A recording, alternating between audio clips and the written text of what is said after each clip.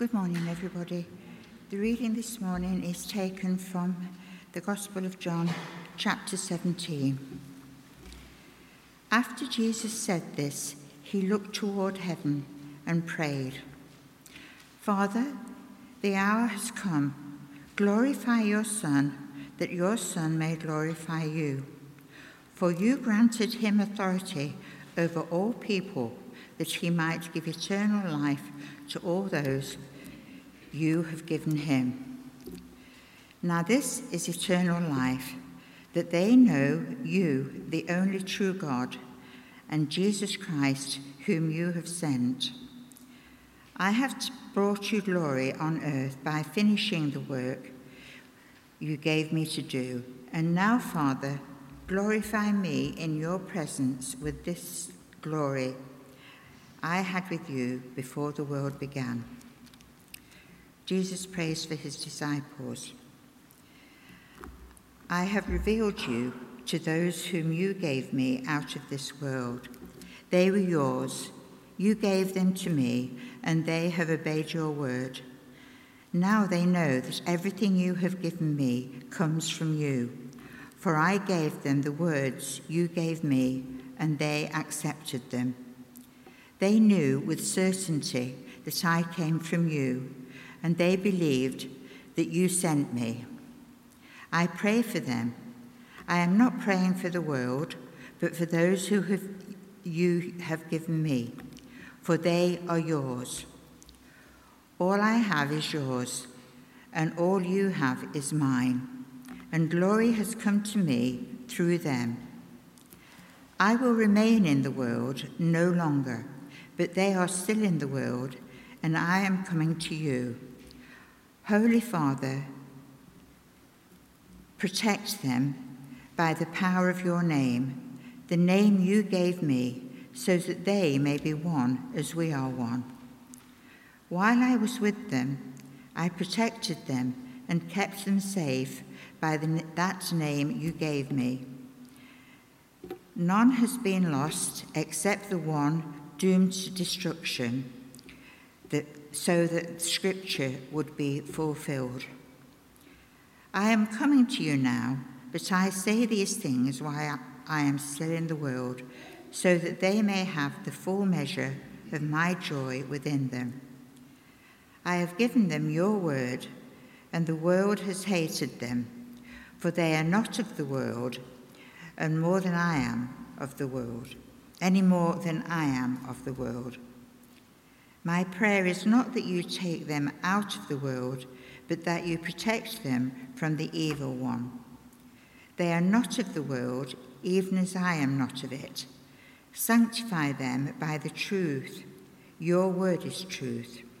As you sent me into the world, I have sent them into the world. For them I sanctify themselves, that they too may be truly sanctified." Jesus prays for all believers. My prayer is not for them alone. I pray also for those who will believe in me through their message, that all of them may be one. Father, just as you are in me, and I am you. May they also be in us, so that the world may believe that you have sent me. I have given them the glory that you gave me, that they may be one as we are one, I in them and you in me, so that they may be brought to complete unity. Then the world will know that you sent me and have heard them even as you have, and have loved them even as you loved me. Father, I want those you have given me to be with me where I am, and to see my glory, the glory that you have given me because you loved me before the creation of the world. Righteous Father, though the world does not know you, I know you, and they know that you have sent me. I have made you known to them and will continue to make you known, in order that the love you have for me may be in them, and that I myself may be in them. This is the word of the Lord.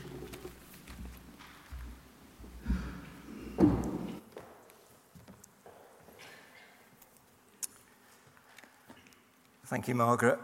I wasn't sure who was going to be reading today. It is a long passage, so thank you very much. Well done. I like John's Gospel. Some people, it's actually their favourite book in the Bible, but I've always struggled with John's Gospel from about chapter 13 through to the end of chapter 17. I'll be perfectly honest, I do get distracted when I read it. So the fact that I'm preaching today, I'm afraid, was an opportunity for me just to spend time in John 17. So I've learnt a lot through the process, and I hope something of what I've heard and read and thought about I can pass on to you. But before I start, can I just pray very, very quickly? Heavenly Father, I do thank you for your word. I thank you that we have it available to us, and available to us in a language that we can understand. Heavenly Father, I pray that you, through your Holy Spirit, would guide me, and the words I may say may be your words. Lord, anything that isn't, just blow it away. And for those listening, Father, I pray that you would reach out to them and guide them, encourage them, prompt them, comfort them as necessary, that they would hear you today through what we read and talk about. In Jesus' name, amen. So, a little bit of context. As I say, I chose this because I always find I struggle a little bit with John, and I wanted to really spend some time in John 17 today. Apparently, a chap called Thomas Manton, who was the chaplain to Oliver Cromwell, took 45 one-hour sermons to go through John 17. Now that is a depth of understanding and preaching that I can't begin to imagine. So as deep and as profound as that may be, I'm afraid I'm only going to be dipping my little toe into it this morning. But hopefully we'll get something useful and helpful out of this. So my question to you is, how is your prayer life? Prayer is always a little bit mysterious, isn't it? And generally very private. Charles Spurgeon made a quote that said, "Prayer is the slender nerve that moves the muscle of omnipotence, the muscle of the Almighty." And there are some prayer warriors amongst us, and they're amongst us today. And if I was to use the analogy, I think some of them communicate on sort of G4 or G5, or 5G rather, 4G, 5G. I'm in the world of semaphore, that's kind of my level of prayer, I think. Now, we read in the Gospels of Jesus praying around 20 times, and we've had one of his prayers already this morning, the Lord's Prayer, we know it as. But this is a prayer that we read today of Jesus' last words before he is betrayed, interrogated, and taken away to be executed. These are his last words and his last request before his death that are actually written down. So I wonder what you'd be saying if you had your last request before you lost your life. Would it be of the nature of this prayer that we're going to look at today? A little bit of context on the back of this. This is an evening, a very private dinner party. Jesus and his friends, his disciples, they've been together for 3 years. They've lived and worked together. They've spent time debating things, and they've spent time just discussing what Jesus has been doing with his words and his life for the last 3 years. He's talked about a kingdom of service and of love, and he's demonstrated that by washing his disciples' feet. Not something perhaps we do nowadays, but a very lowly task that he, as the leader of this group, has done for his disciples. He's predicted his betrayal by Judas. He knows that Peter, one of his best friends, is going to deny him, and he knows his death is coming. But he talks about his resurrection as well. And he leaves them in John 13:34 with a command. "A new command I give you, love one another. As I have loved you, so you must love one another. By this, all men and women will know that you are my disciples if you love one another."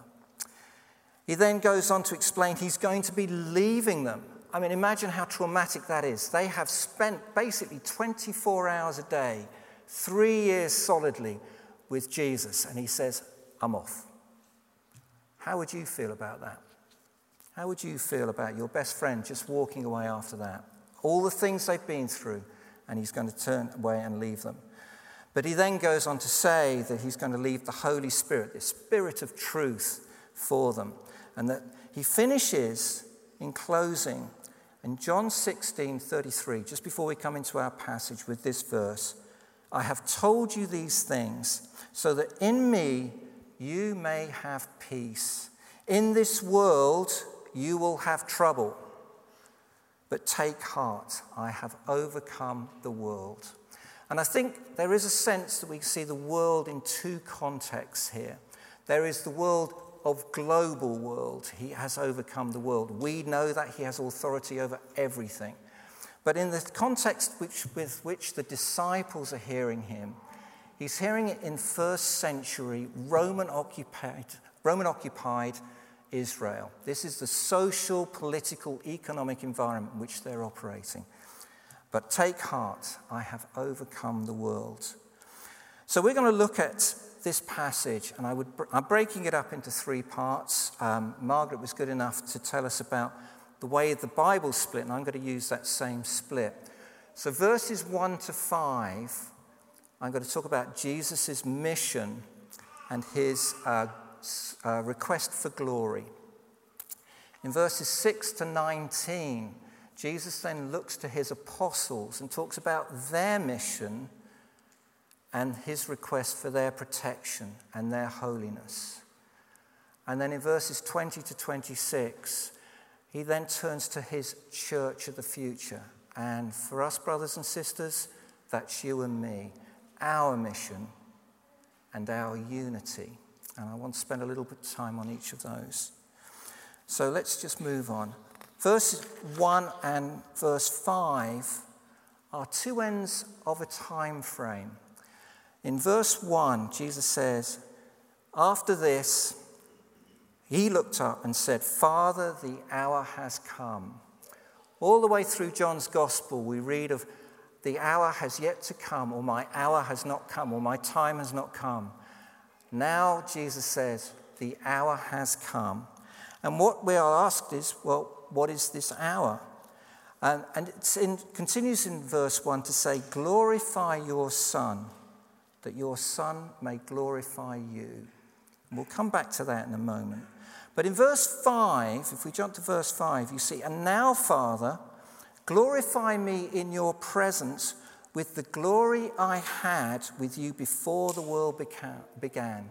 So he's looking back, even before the creation of everything, when he, God the Father, and God the Holy Spirit were united in one. And he had this glorious being, and there was nothing there except them, in perfect unity.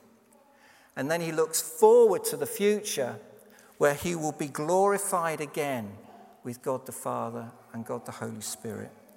So he's looking at two ends of eternity, but verse 1 is right at the pivotal point of history.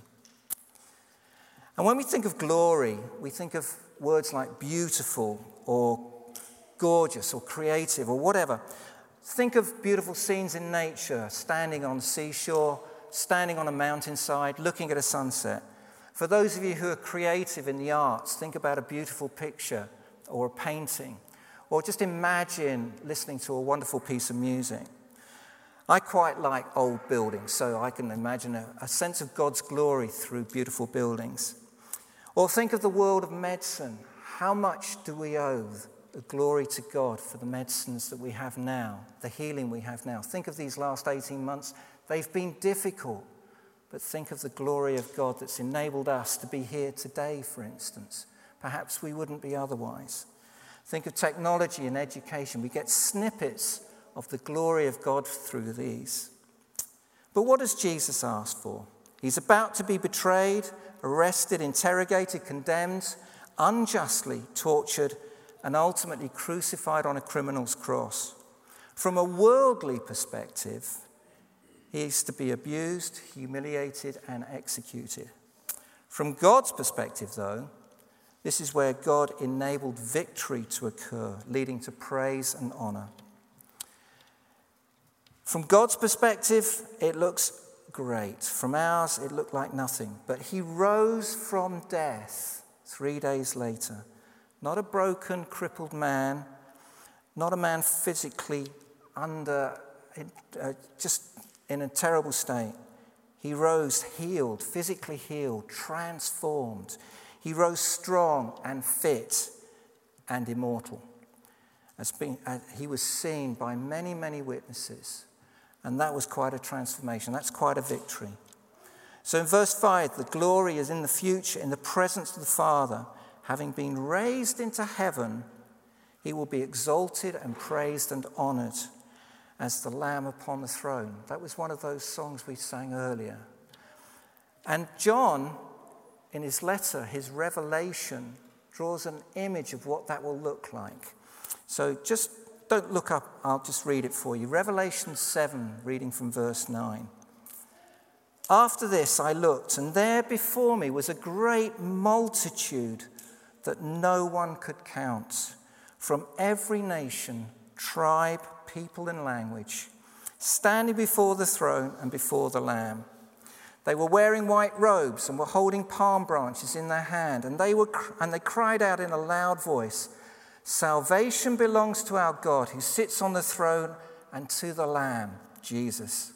All the angels were standing around the throne and round the elders and the 4 living creatures, and they fell down on their faces before the throne and worshipped God, saying, "Amen, praise and glory and wisdom and thanks and honor and power and strength be to our God forever and ever."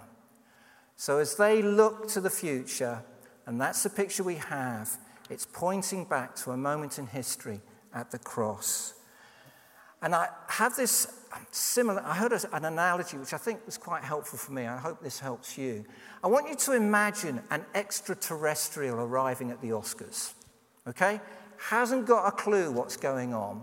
And all they see is a group of people standing at the front of this big auditorium, holding these little statues called Oscars, and everybody around them applauding and clapping and cheering them.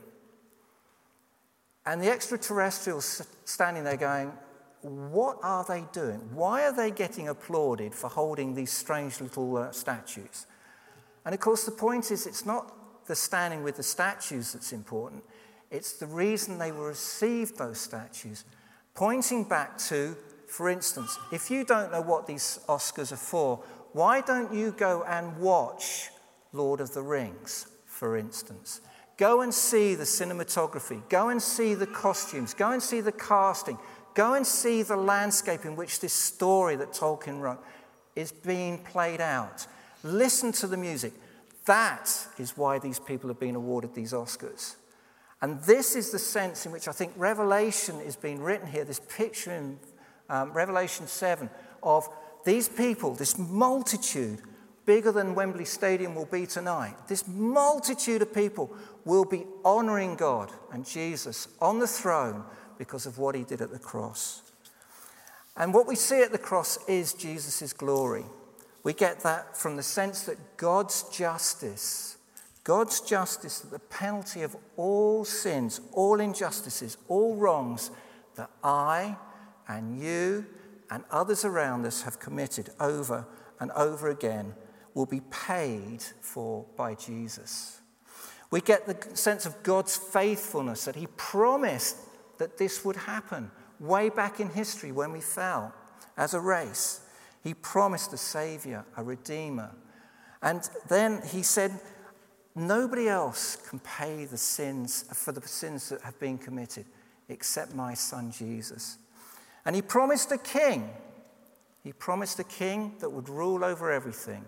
And that is the Jesus that rose again, defeating death. And he promised the truth, didn't he? He promised all the way through, this is what will happen. And it has. And he promises that all the truths that he offers in the future will be fulfilled. And he just wants to demonstrate his power over everything, over the devil and over death, a victory over death that offers us a victory over death if we trust in Jesus. And it promises to show that God is in control of everything, that he loves us, and the ultimate victory and glory will be to God and to Jesus. And that's the prayer that Jesus makes, isn't it? That's the glory of God that he requests. And what is his mission? Verse 3, right in the middle of verses 1 to 5. Verse 3, and this is now eternal life, that they know you, the only true God, and Jesus Christ, whom you have sent. Unless we know God the Father and Jesus the Saviour, we cannot know that eternal life. And it's not that he doesn't want us to know. He wants everyone to know. He wants everyone, including you and me, and anyone who's yet to believe, regardless of your tribe, or your nationality, or your culture, or your experience, or your social standing, or your education, or even your bank balance. He doesn't care. He just wants to know you know Jesus and come to Jesus. So verses 1 to 5 seek Jesus praying for his mission, to present the word to his apostles, to complete the work, and to show and receive God's glory. Then in verses 6 to 19, moving on, he prays for the apostles, and he prays for their mission, their work, and their protection. Verse 6, I have revealed you, God the Father, to those whom you gave me, the apostles, out of the world, out of this first century society. They were yours, and you gave them to me, and they have obeyed, or the ESV talks about kept, your word. The words of God the Father, through Jesus Christ, came to the apostles. These apostles saw God in human form, and through Jesus, God the Son, they came to know God the Father. They came to know Jesus' works and his words. Just think, as you go through the Gospels, we read of his healings, how he healed the lepers and paralyzed people. He healed the lady with the bleeding. He had power over nature. He calmed storms. He changed water into wine. He fed the 5,000. The raising of people from the dead, Jairus' daughter, the story of Lazarus, one of his friends. And then most importantly of all, the forgiveness of sins. That story where the 4 friends lowered a man in a mat because he was paralyzed, through a roof to the floor, interrupted what he was saying, and it was more important to him that he forgave that paralyzed man's sins than he healed him. But he healed him anyway, but he forgave his sins. That was Jesus' work, and then Jesus' words all around these healings. His entire life was consistent with what he was doing and what he was saying. And they saw that. They lived it for 3 years. And then he says, bye, I'm off. Verse 7, now they know that everything you have given me comes from you. For I gave them the words you gave me, and they accepted them. They knew with certainty that I came from you, and they believed that you sent me. And then as an aside, and I just want you to focus in on this, verse 9, our last prayer request. Verse 9, I pray for them. The ESV says, I am praying for them. Now, in the context, that's for the apostles, but he's doing that for you and me right now. What greater words can you hear than Jesus is praying for you? Verse 10, all I have is yours and all you have is mine. And glory has come to me through them, these apostles. And jumping to verse 18, I just want to pick up slightly on that. As you sent me into the world, so I have sent them, these apostles, into the world. Jesus is sending them out into the world. This isn't global expansion of a business. This isn't a Ben and Jerry's model or a Costa model or anything like that. Nothing like McDonald's. This is apostles going out into the world to present the greatest thing in the world, the glory of God and the story of salvation and redemption for each and every one of us. He's going to send them out into the world that doesn't want to know them. And he says, therefore, I will remain in the world no longer, in verse 11, but they are still in the world, and I am coming to you. I am coming to you, Holy Father, protect them by the power of your name, the name you gave me, so that they may be as one as we are one. Verse 12. While I was with them, I protected them and kept them safe. By that name you gave me, none has been lost except the one doomed to destruction, so that the scriptures would be fulfilled. For 3 years, Jesus has protected these disciples. For 3 years, they have known his security, his guarding, his protection. They know he will continue to protect them. It's not going to be easy. It's not going to be a simple life, but they know he will protect them going forward. And verse 15, therefore, my prayer is not that you take them out of the world, but that you protect them from the evil one. So they're not to go out and become a holy huddle, isolated from the world in which they are now part of. They are protected, but they're also not to go out in the world and become subsumed into it, absorbed into the culture again. It's not like they live 3 years of something very separate and then lose that for the rest of their lives. They take what they've learnt for the last 3 years and they take it into the world. And they are to demonstrate that, to live that, to speak about it. Those first disciples will face jealousy, lies, deceit, deceitfulness, vindictive and antisocial, violent behavior. They will face persecution and ultimately, many of them, death. They will face the evil one, but they will be guarded and protected. And they will know a joy. They will know a joy in verse 13. I am coming to you now, but I say these things while I'm still in the world, so that they may have the full measure of my joy within them. This joy that he knows he's going to have in glory, they will have that same joy. They will have that same joy. But they know it's not going to be easy. We don't read anywhere in here, unless anybody's got a different translation, where Jesus says, may they have an easy time doing this by putting their feet up, drinking a cup of tea and reading the newspaper. Anybody read that in that particular version? I don't see that anywhere. So we have this tension all the way through, this tension of joy and sorrow. And we're reminded we rejoice with those who rejoice and we weep with those who weep. We carry that tension with us, but we have an internal joy. They have that internal joy as they went out. And Duncan, over these last couple of weeks, has been talking about the man of sorrows, the suffering servant, but he's also talked about the champion. So Jesus also is going to pray for their holiness. Sanctify them in verse 17.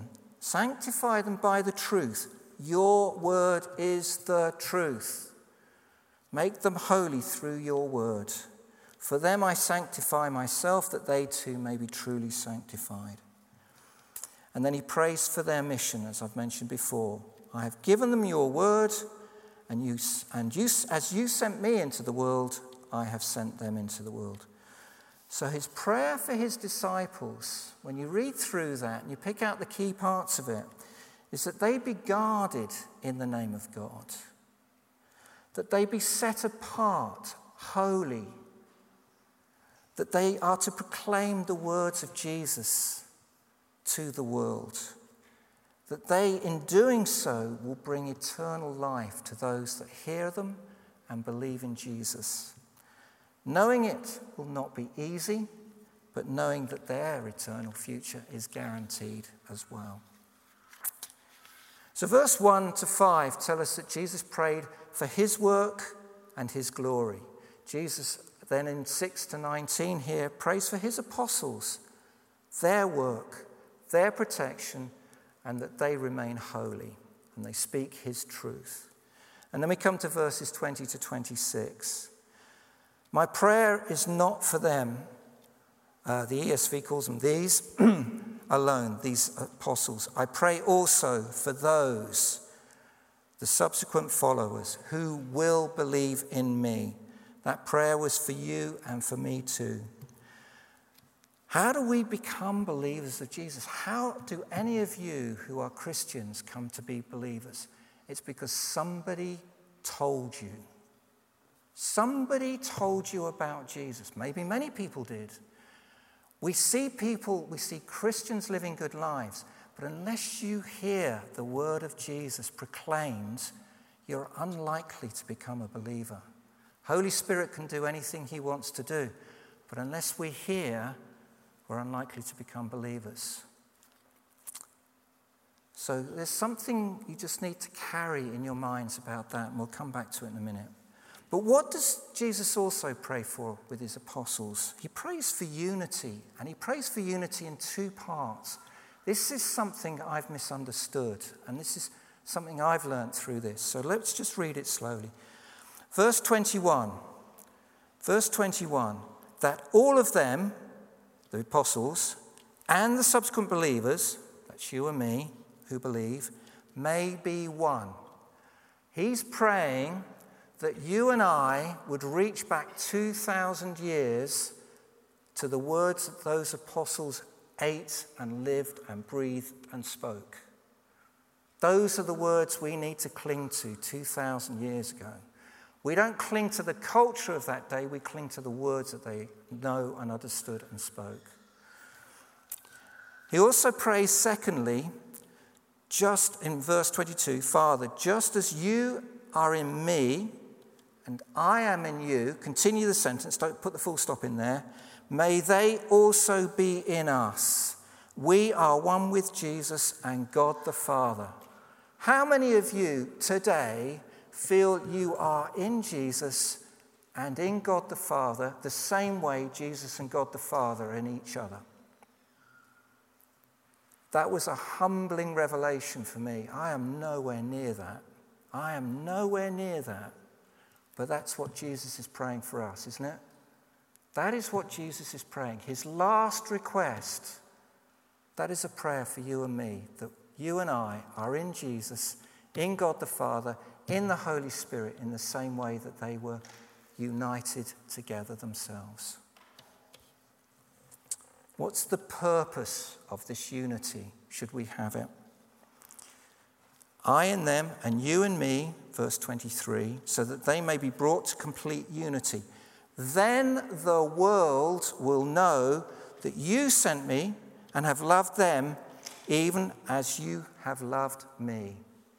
Folks, if we had the kind of unity Jesus prayed for here, we probably wouldn't have to go out and proclaim it. They would see that unity and they'd say, I'd like a bit of that, please.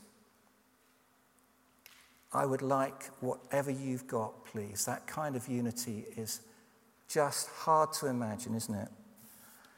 Those in the world may know the love that and forgiveness and the eternity of God offered to them through the unity that we would have.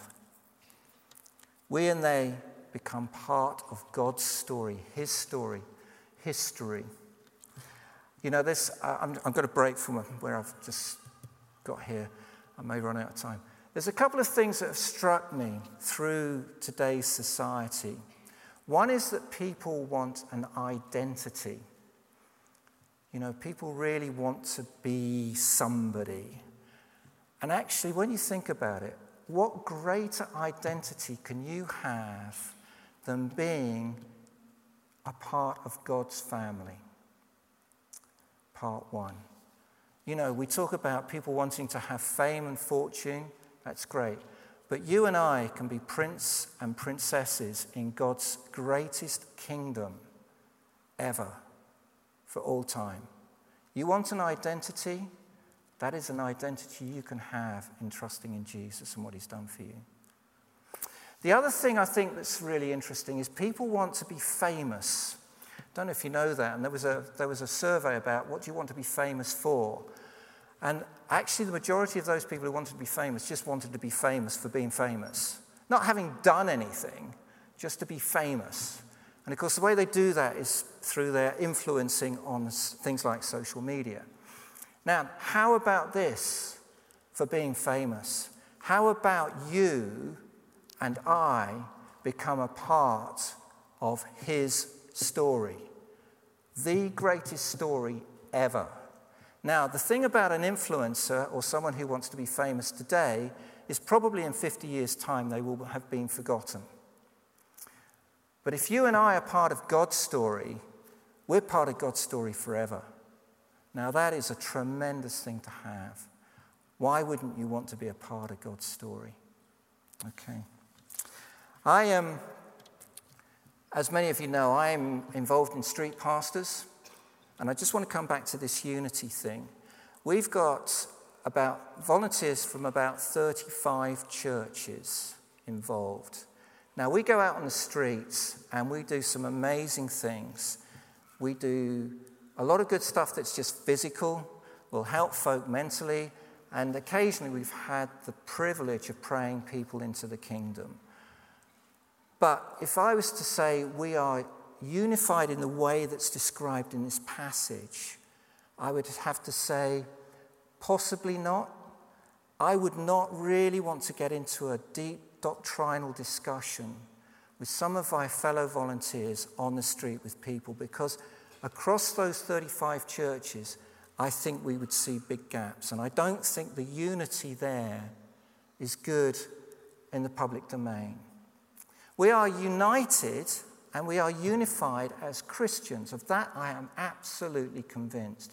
But at the depth where I could say we are united in Jesus, God the Father and the Holy Spirit, I can't say that. But the work we do is phenomenal. And I would never want to not be doing that. Because the more we grasp for that, the more we become united. And I think when I look at the folk that are involved in the Holiday Bible Club, for instance, there's a group of people who want to work together in the name of Jesus to bring God's word to P1 to P7 kids who may never have heard of anything about Jesus. Now that to me is a wonderful picture of unity, and what a glorifying thing that is.